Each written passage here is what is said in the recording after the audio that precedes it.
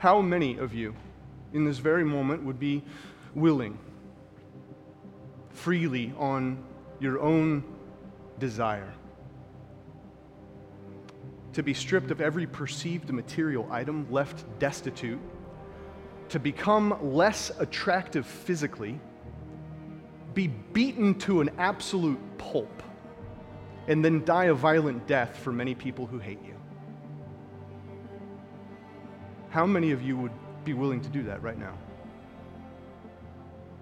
I don't see any hands. I wouldn't really muster that up on my own. I wouldn't really dream that up. I wouldn't really be excited about that. But you see, Christ was. He was. And the Bible says that for the joy set before him, he endured the cross, despising the shame. Knowing that he was about to be hoisted up and hammered into a piece of wood that he himself spoke into existence, he looked at it and he said, "This is joy. This is great joy that I can accomplish my purposes, that I can accomplish my will, that I can save people who are in desperate need of a Savior.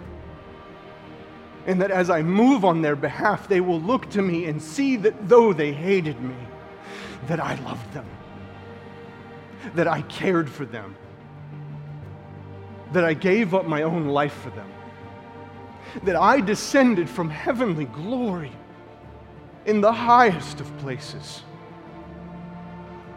with angels ministering to my presence beyond numbers, and took on your form, and took on your flesh,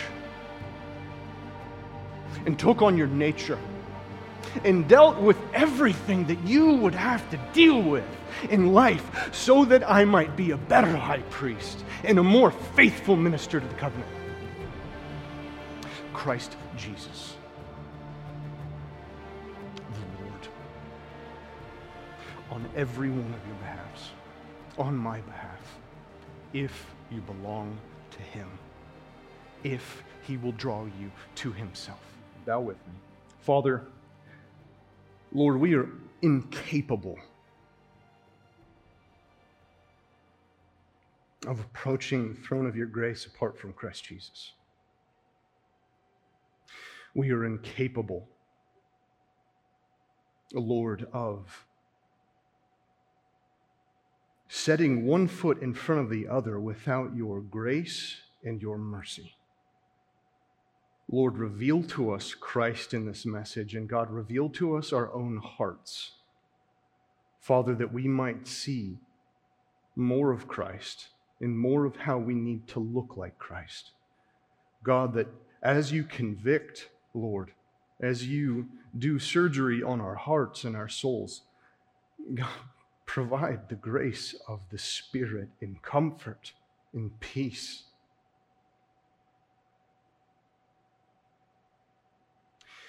In the joy of understanding that though things sometimes be painful, they are necessary for our good.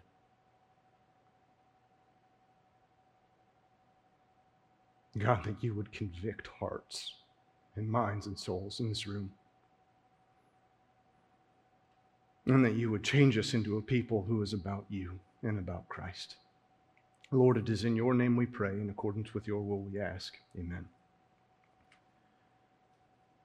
John chapter 1, verses 14 and 15.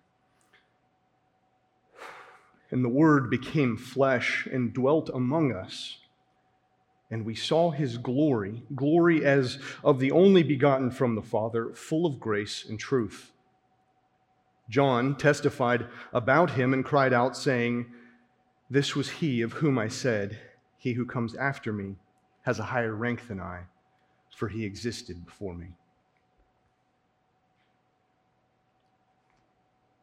2-point sermon. Let's read verse 14 again. John 1:14. And the Word, Jesus Christ, became flesh and dwelt among us, and we saw his glory, Jesus' glory, glory as of the only begotten from the Father, full of grace and truth. Point 1. The true picture of the old covenant and the fulfillment of God's salvation are realized in the God-man, Jesus Christ. The true picture of the Old Covenant and the fulfillment of God's salvation are realized in the God-man, Jesus Christ. Now, this act, the incarnation, that God would literally descend, that he would condescend, that he would come down from his heavenly glory and enter into our experience, is one of the most amazing biblical truths that I could ever share with you. Why? Because if that did not happen, guess what there would not be? Salvation. It would not exist. We see such a condescension, such a willful humility in a massive movement of God high and lifted up to enter into our condition and to come and literally walk amongst us on his own behalf to glorify himself in the salvation of sinners through the demonstration of his own mighty power. We cannot begin to wrap our heads around this, can we? We cannot begin to fathom this truth, can we? I have two quotes from Calvin, the first one being, when God literally has to speak to us, think about the amount of condescension that there is. Not that there's condescension in that he is looking at us and looking and thinking, oh, those, these just foolish little children. Not that type of condescension, but that literally the God of the universe who operates in the most majestic glory, in the mightiest of power, in the most appropriate and intense amount of holiness, chooses to even speak to us in words that we can understand. And so Calvin equates it to this, that literally that would be like a mother or a father speaking to a baby in baby words, meeting them on a level where they could even understand what was being said. And what does that show on behalf of the mother or father? A love for that child and a heart for that child. Speaking of how the Word became flesh, again, this is Calvin, quote, the word flesh expresses the meaning of the evangelist more forcibly than if he had said that Christ was made man. He intended to show what a mean and despicable condition the Son of God, on our account, descended from the height of his heavenly glory. When Scripture speaks of man contemptuously, it calls him flesh. Now, though there be so wide a distance between the spiritual glory of the speech of God and the abominable filth of our flesh, yet the Son of God stooped so low as to take upon himself that flesh, subject to so many miseries. End quote. I want you to consider your own estate right now, individually, your own life, your own condition, your own place, your own family, your own home, your own 401k, what have you. Consider your condition now. And think about that for a moment. Dwell upon your condition. Dwell upon your estate. How many of you in this very moment would be willing freely on your own desire to be stripped of every perceived material item, left destitute, to become less attractive physically, be beaten to an absolute pulp, and then die a violent death for many people who hate you? How many of you would be willing to do that right now? I don't see any hands. I wouldn't really muster that up on my own. I wouldn't really dream that up. I wouldn't really be excited about that. But you see, Christ was. He was. And the Bible says that for the joy set before him, he endured the cross, despising the shame, knowing that he was about to be hoisted up and hammered into a piece of wood that he himself spoke into existence. He looked at it and he said, "This is joy. This is great joy that I can accomplish my purposes, that I can accomplish my will, that I can save people who are in desperate need of a Savior. And that as I move on their behalf, they will look to me and see that though they hated me, that I loved them, that I cared for them, that I gave up my own life for them, that I descended from heavenly glory in the highest of places with angels ministering to my presence beyond numbers, and took on your form, and took on your flesh, and took on your nature, and dealt with everything that you would have to deal with in life so that I might be a better high priest and a more faithful minister to the covenant. Christ Jesus, the Lord, on every one of your behalves, on my behalf, if you belong to Him, if He will draw you to Himself. I want you to understand this was not plan B. This was not 2.0. It wasn't even a reaction to man's sinfulness. Let me say that again. It was not a reaction to man's sinfulness. Why? This plan was drawn up before the foundation of the earth was laid, and it was inhabited by man. Think about that for a second, that God, sovereign and free from sin, would allow sin to enter the world. Not that He Himself created it, but that He purposed for that sin to enter the world in order to show more of Himself. I've said this before, but when you look up at the sky in the daytime, where'd the stars go? Stealing an analogy from Paul Washer, he says, it's not like some cosmic giant came and grabbed all the stars, put them in a basket, and walked away with them during the daytime. No. You see, they're washed out by the light. They're washed out by the daily grind. They're washed out because we're not really paying attention to the sky outside of the sun during the daytime. But when do you see the stars? When do you see them? When every single one of those stars is contrasted by the thick pitch blackness of a night sky. That is a small glimmer of what God's glory is like as He puts the backdrop of humanity behind Him. That in the midst of all the wickedness here, that Christ would enter into our condition and be seen in the backdrop of sin. That if there was no sin, and I want you to consider this, there would be no ability for God to extend His mercy or His salvation if there was no sin. When it is said He dwelt among us, and we look at the root of that Greek word, it literally means that He tabernacled amongst us, or He pitched a tent amongst us. His tabernacle. Think about literally what that was in Exodus. It was a place of meeting with His people, a place of meeting with His lost, wandering, starving children. And we see the glimmers and pictures of this in the Old Testament. In Exodus 40, verses 34 through 35.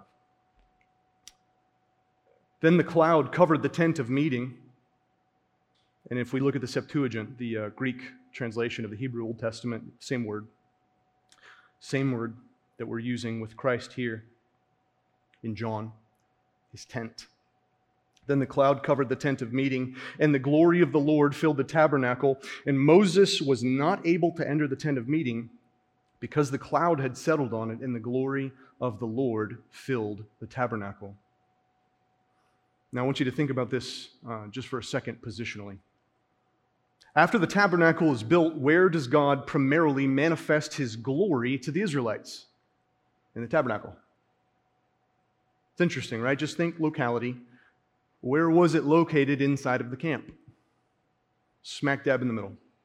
Right in the middle, in the midst, in the center, in the epicenter of His people, God pitched His tent. Old Testament tabernacle. That sounds a lot like Christ with humanity, doesn't it? A lot like it. Sounds a lot like the Holy Spirit indwelling Christians, doesn't it? A lot like it. Of living inside of them. Of literally living inside of them, of taking up residence, of pitching His tent, of establishing His claim on them by putting Himself in the midst of them and calling them His people. Or do you see, at least I hope, the beautiful continuity of the Old Testament and the New Testament? Within that text there, as we look at Exodus and now we're speaking of this account of John, we see the full manifestation of God in Christ Jesus, who took upon himself human flesh. There's the picture. Why? Primarily in order to accomplish his eternal purposes, but also to save sinners. To have both the sympathy and the empathy towards the human condition. So read with me in Hebrews chapter 2, verses 14 through 17.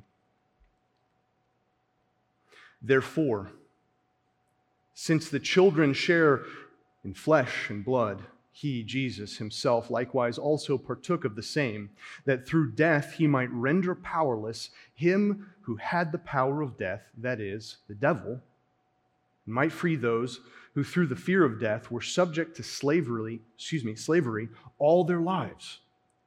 For assuredly, he does not give help to angels, but he gives help to the descendant of Abraham. Therefore, he had to be made like his brethren in all things, so that he might become a merciful and faithful high priest in things pertaining to God, to make propitiation for the sins of the people. That is why it was necessary for he, the Christ, the Messiah, the Anointed One, to enter into the human condition. Look at the last line. Bring Hebrews 2:17 back up, please. To make propitiation for the sins of the people. To make propitiation for the sins of the people. And we've talked about that word propitiation a number of times, but literally to satisfy the wrath of God against sin and against sinners. And Christ Jesus was the one who did that. That's the gospel. That is the gospel. There is salvation in no other. There is salvation in no other system, in no other work, in no other way, in no other place, in no other time. There is only salvation in Christ Jesus. There is no salvation for the Jew who does not convert. There is no salvation for the faithful Buddhist, the Japanese adherent to Shintoism, any tribal religion you might find in the jungles of South America or Africa. There is not salvation in atheism, in humanism, in worldly thought, in an I don't care attitude, or politics. And we could go on and on and on and on. Because guess what every single one of those requires of you? Guess what every single one of those requires of you in order for salvation? That your good works outweigh your bad works. That's what every single one of those things requires for your salvation. And guess what the Bible says? You don't have any good works. There is no one good, no, not one. There was no one who seeks after me, no, not one. Psalm 14, Psalm 51, and Romans 3. In fact, the Bible says that all of our good works are but filthy rags, apart from Christ and apart from the righteousness of Christ. That we can't do anything to save ourselves apart from Christ Jesus, which takes man's soapbox, rips it out from under his feet, and says, look, what do you have? You got nothing. You have absolutely nothing. You were backbiting, sinful haters of God. Ephesians 2, but God, who is rich in mercy, shows up and moves on your behalf and draws you into a relationship with him. That is both gracious and merciful. Both of those things are true. That's the gospel. The journey for salvation, we could look at Matthew 5, for example, with the Beatitudes. The journey for salvation is not by becoming higher. It is like the condescension of Christ. It is like the incarnation of Christ. It is about becoming lower. By understanding our spiritual condition before God, our own lowliness, our own sinfulness, our own inability to earn grace, our own inability to even understand grace, and our inability to see and to understand the embodiment of truth himself, Jesus Christ. We read later in John 1:17, "For the law was given through Moses, grace and truth were realized through Jesus Christ." Now, there it is. There's the creator, the giver, the sustainer, the embodiment of the source of absolute and perfect truth. A beautiful picture of grace, Christ Jesus. "No one can come to me unless the Father draws him," said Jesus. Wildly contradictory to the American gospel. Wildly. Oh, you're out there fishing, probably breaking a ton of laws as you're doing it. Come on, James and John. Come on, Peter and Andrew. Oh, you're actively bilking your own people as you work for a pagan government that's also bilking our people, that's actually set up a system whereby the senators can purchase the right to overtax us. And guess what? Hey, buddy, Matthew, Levi, tax collector, little Moki, be his position in that tax collecting scheme. Little Moki, every dime that you get over what we require of you, you put into your own pocket. What did Jesus say? Get up and follow me. What did he do? Was he actively in the synagogue praising the Lord? No, he was actively extorting his own people. What did he do? He got up and he followed Jesus. Oh, Simon the Zealot, also known as the Daggerman, because they like to keep daggers in their cloaks by which they might assassinate Roman politicians or Roman soldiers at night. Oh, Simon, likely a murderer? Follow me. So what did he do? He put down the zealot thing and he picked up the Jesus thing. I could keep going. Abraham, living in the pagan land of Ur. Hey, pack up everything, including everything, and move your entire family to where I tell you. And it's going to be really poopy along the way. What did he do? He got up and he followed him. Saul, who later became Paul, violently persecuting the church, holding the coats of the first people who stoned the first martyr. On his way to Damascus with letters in hands to likely try and kill, imprison, and destroy more Christians. Oh, wasn't in a synagogue, was he? Wasn't actually looking to the Christ, was he? No, and Christ showed up and kicked him in the face, spiritually speaking, and said, guess what? I have appointed you to do this. You're going to follow me. No one can come to me unless the Father draws him. John chapter 6.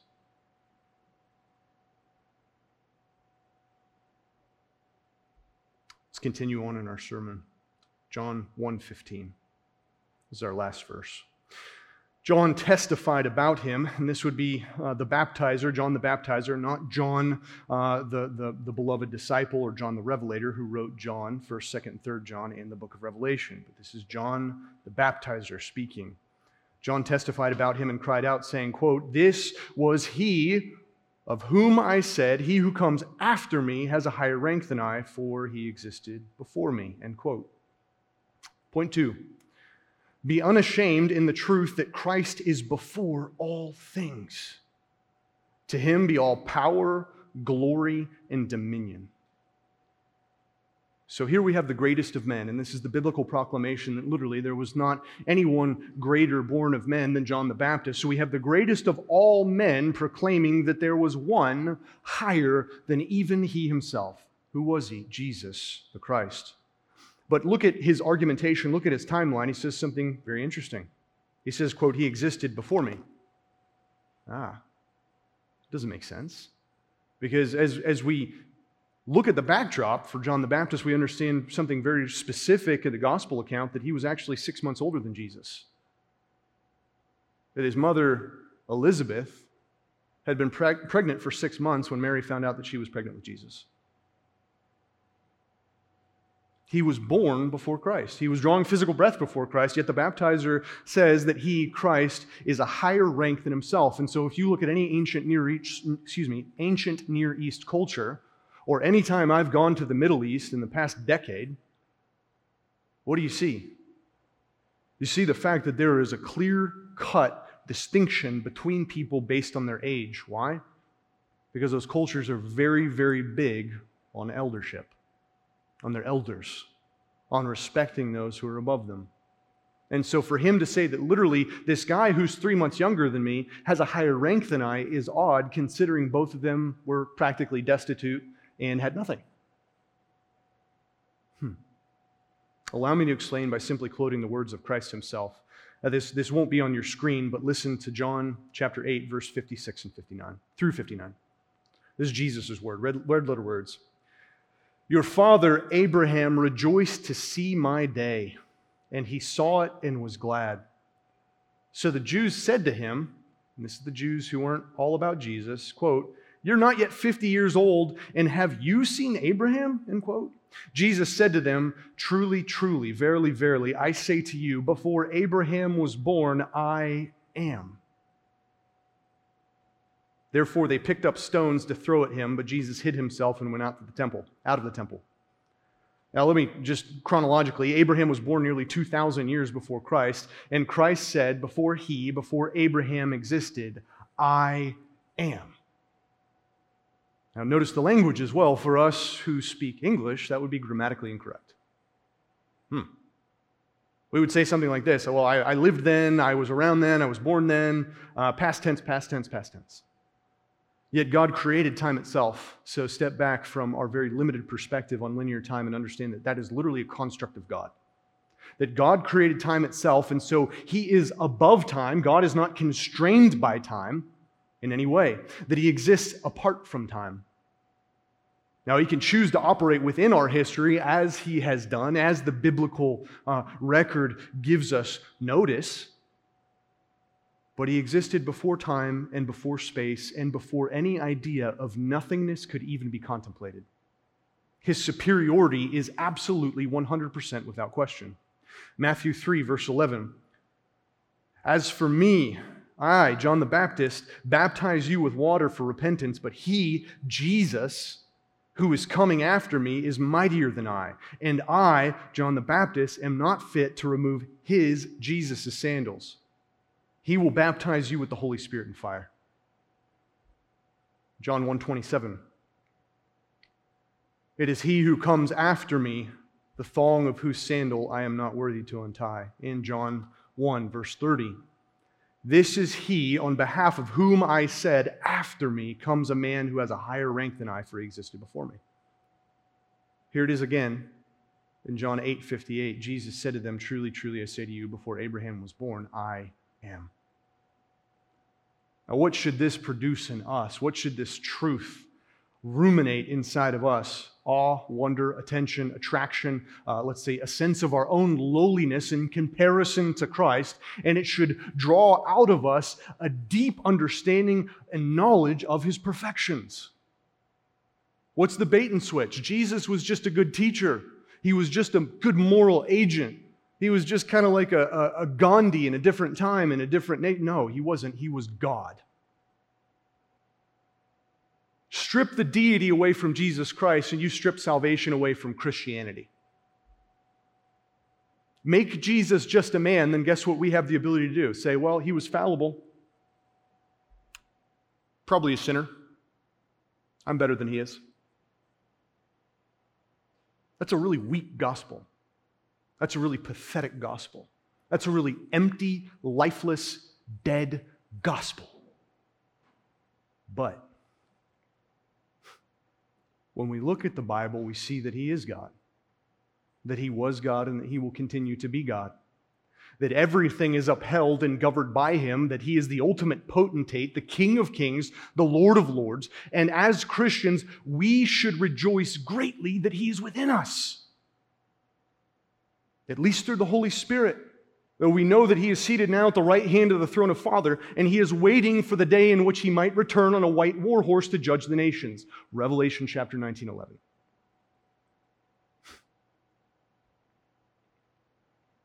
We should rejoice greatly that He came and condescended, that He crushed the expectations of the day and fully manifested the radiance of God on earth. Now let us rejoice. Let us find great joy and comfort in the truth of his deity. I want to scream that in the streets. Literally, if I could do it and not be arrested, I would grab people and shake them and say, Jesus is real. He's real. And so many people want to drag his name through the mud by professing to be Christians and not acting like it. We hate that, don't we? No, we don't. No. Christians are the only ones who can get away with it. But if you work for McDonald's and you try and make Burger King burgers, guess what? Even McDonald's has a standard. But dear goodness, we better not have a standard in the church. We better not look like Christ, or at least not tell people that they might not look like Christ, because that might hurt their feelings, and then that would mean that we're unloving. That's the dumbest argument I've ever heard in my life. Or to quote Proverbs, that's a really stupid argument, because Proverbs use the word stupid. Think about that for a second. How many of us, if our physical life depended on it, and a doctor said, hey, by the way, you keep eating like that, you're going to die. Your heart's going to poop out on you. You're going to have a stroke. Your blood pressure is just going to cause your heart to explode. And they say, guess what? You need to change doing some things that you've been doing. You need to eat differently. You need to exercise a little bit, and you need to stop smoking and doing X, Y, and Z. What would you do if it pertained to your physical life? Doctor, you don't love me. You don't care about me. So arrogant. So uneducated. So simple-minded. Don't care about our community. You don't even care about me. But what does that doctor do? He just hangs his head and says, I know the truth. And I knew that you'd probably get upset with me for telling you this truth, but I told you because your life depends on it. And I will literally watch you throw your life away if you continue to live the way that you're living. And what do people do? They listen to the doctor. What do they do to the pastor? Castigate him. Malign him. Slander him. Abuse him. What do they do with the faithful Christian? Push them off. Don't allow them in the little cool kids clique at work or at school. They say, look at you. So self-righteous. So high and mighty. Look at you. How could you speak down to me? I'm not speaking down to you, friend. I am speaking to you out of the brokenness of my heart, understanding that there was nothing that I can do to save myself. Yet I have a truth that when it sinks in, if it sinks in, will change everything in your entire life. Now, I'm not promising health, wealth, and happiness. That's not what I'm promising, but I promise you it will change everything in your life. And that you will look exponentially different at what it is to be healthy, wealthy, and wise. What does the world want you to do? Hate that person. Hate that Christian. Hate that Christ.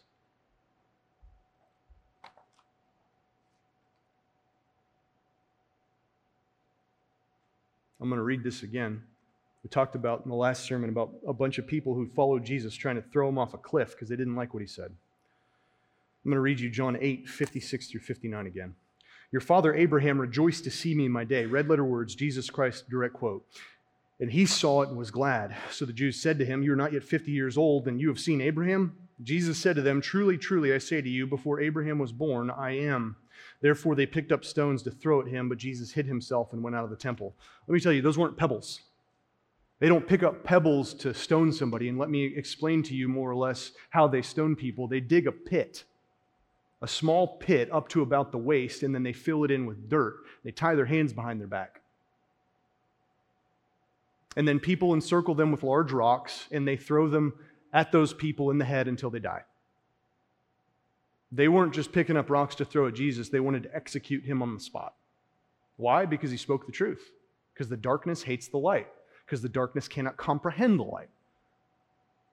But guess what? The darkness can't overcome the light. And so even though they eventually wound up killing Christ, the first time that was publicly proclaimed, 3,000 men were added to the church after Peter threw every single one of them under the bus and said, you, by the hands of sinful men, killed Christ. And that was in accordance with the will of God, the predetermined and predestined plan of God, that he would use you, wicked, evil, sinful humanity, to kill his own son. And then he would use that same son to save every one of you. There's the gospel. Let us find the greatest of joy and comfort in the truth of the deity of Jesus Christ and understand that Christ is God. He's salvation. Listen to his name. Break his name down in Hebrew. His name, Jesus, is literally Yeshua. Yah-Shua. Yahweh, salvation or saves. God saves was his literal name. That's his literal name. He is salvation. So I would ask that every one of you who loves Christ to cast your fear and your doubt in your life on the Christ, to cast your political worry and your fears of this virus, which is so wildly insignificant in light of our King, on our King. Corona and politics will not stop Jesus. I can't even stall him out. Now, I want to say this, newsflash, public service announcement, Jesus is in control of everything. Otherwise, you don't serve a sovereign God. He's above everything, and he laughs at kings and presidents and chancellors and emperors because he's God. He's sovereign. Bow with me.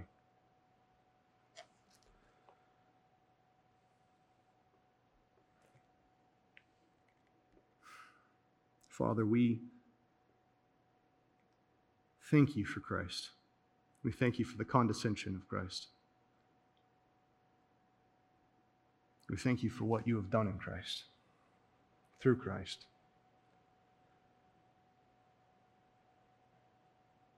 God, I pray for a holy terror to fall upon this place, Lord, with the realization that you are God, because we know that Psalms and Proverbs both clearly indicate that the fear of the Lord is the beginning of wisdom. God, that we would have a holy fear of you out of the love that we have for you, because we understand that you are so other than, you are so much bigger than our imaginations or our comprehension, God, that you are so much greater and grander and more glorious and more wonderful than anything. And let that fear of you, which is driven by a knowledge of you, be demonstrated in the fruits that we are about to bear. And that, Lord, if we bring anything to the table, God, that it be of Christian fruit, and that we have Scripture to back up everything that we are about to say. Lord, that you would hold everyone here accountable for the words that proceed from their mouth. And by the words that proceed from their mouth, Lord, we would see their fruit. God, you are so good, and we love you. We pray for your peace. We pray for your hand upon us. We pray that you would be with us, Lord. It is in your name we pray. In accordance with your will we ask. Amen.